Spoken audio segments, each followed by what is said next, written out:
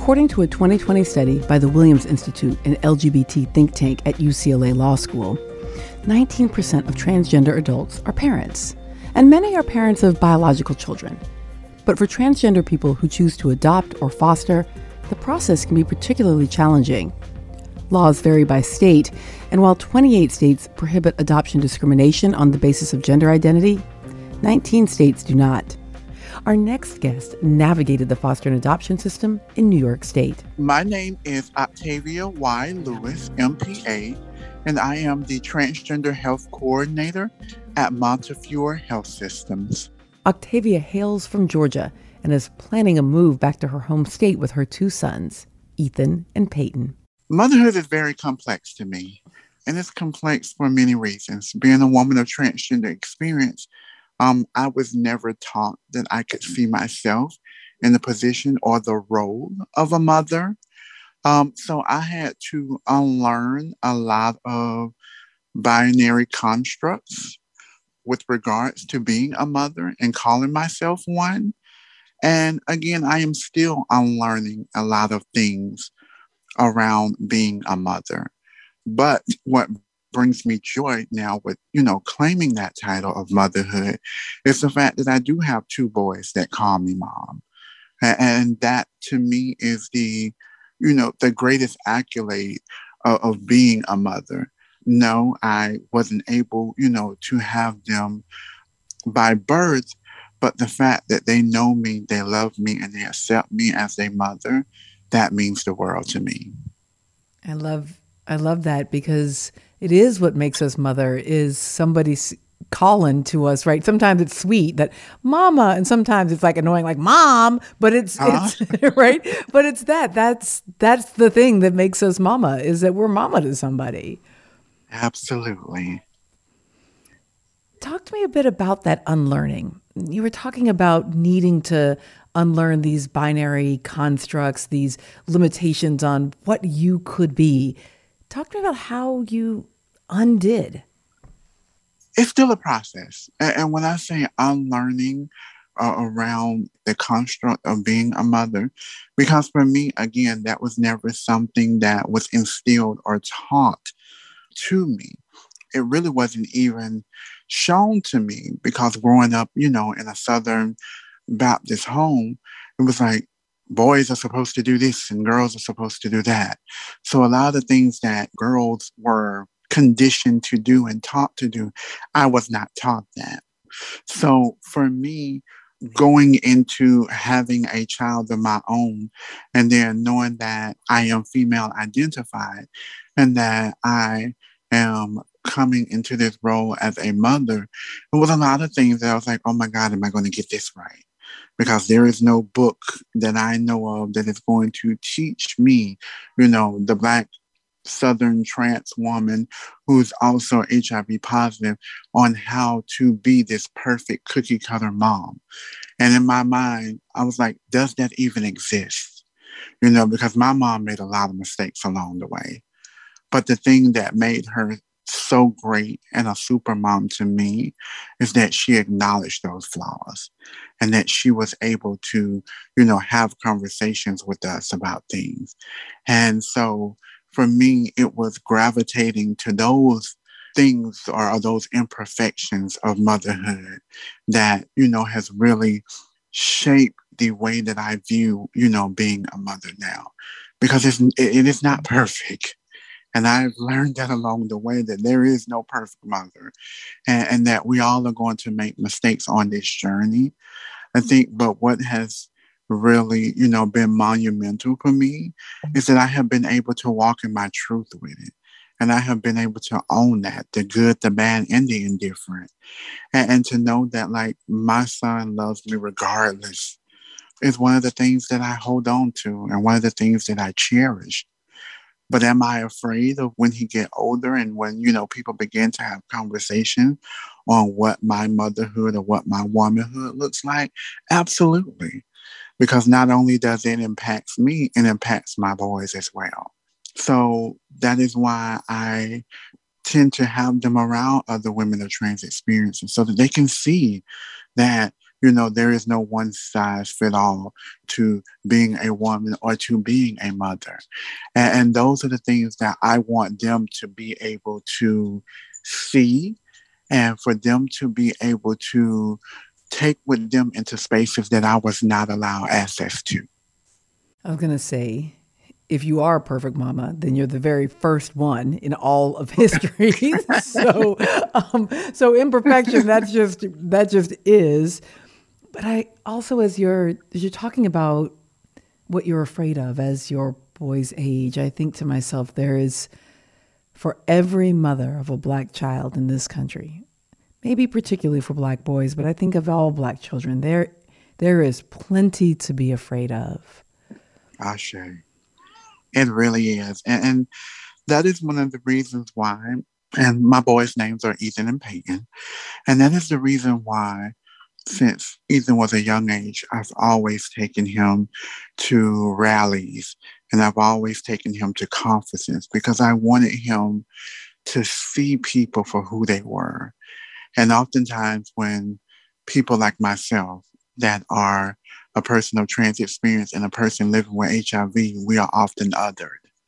Oftentimes, our identities and, the disease that resides in us that does not make us who we are, those are things in which people often, see and speak of first before they get to know us. And for me, I wanted to show Ethan all of those things so that it would become normalized for him. So when people have conversations on what is, a person of trans experience, or oh my goodness, a person living with HIV, it won't be so difficult or hard for him to have those conversations because he grew up around those individuals. He was exposed to, my people. And that's what I, you know, want or hope that he would be able, to be able to have those conversations or be able to have the tools to have those conversations if he so choose to do so.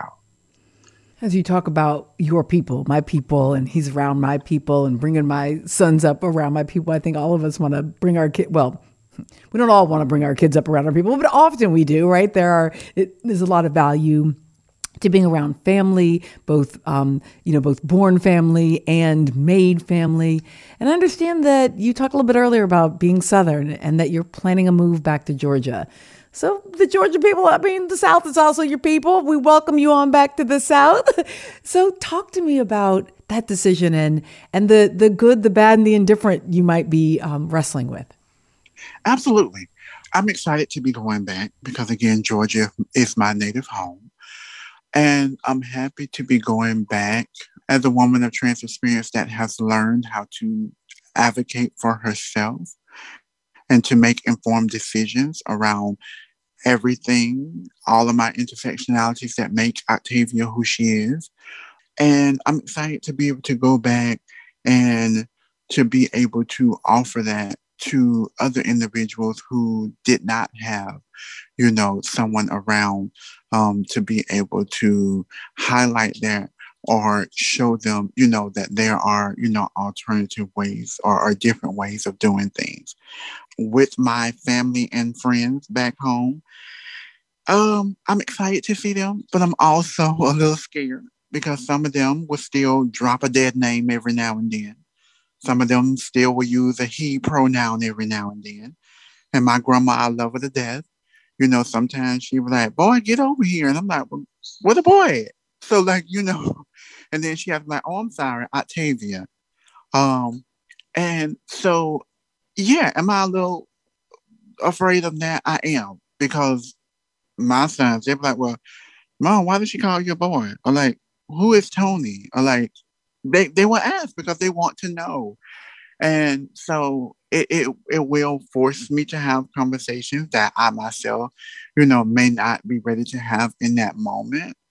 But I have to prepare myself for those moments because I never want to keep secrets from them.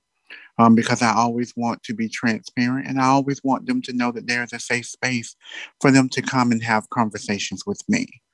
So those are some of the things that, I'm mentally preparing myself for with this relocation back to Atlanta. It is, of course, always true that we're rearing our children, but they're rearing us too, right? We're teaching them lessons, but they're teaching us just as much, dragging us into some of the places we just have to go. Hmm. And that's the thing. I think with me, it will really make me come face to face with some of the things that I have really compartmentalized. Because I think me compartmentalizing a lot of things that like happened in my past was instrumental to my survival to this point. And I think with me, it is a day of reckoning with a lot of things that is yet to come. And honestly, it is me preparing myself. And it is me acknowledging or accepting the fact that some of the people, that I might have thought was near and dear are some of the same people that I might have to let go of. And vice versa. Some of the people that, I thought that I had let go of, maybe they have grown, within their own personhood or their own truth or their existence.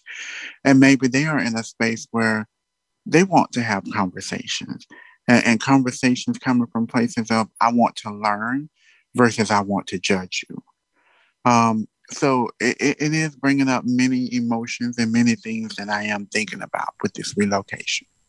So as you were talking about grandma and dropping the occasional dead name, misgendering on pronouns, that kind of thing.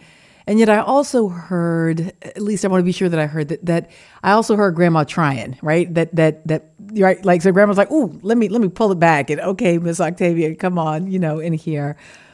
I'm wondering about the purposeful and sometimes perhaps not intentional, but certainly nonetheless violence that cis moms can do when we think and talk and reflect on motherhood that can be limiting, exclusionary.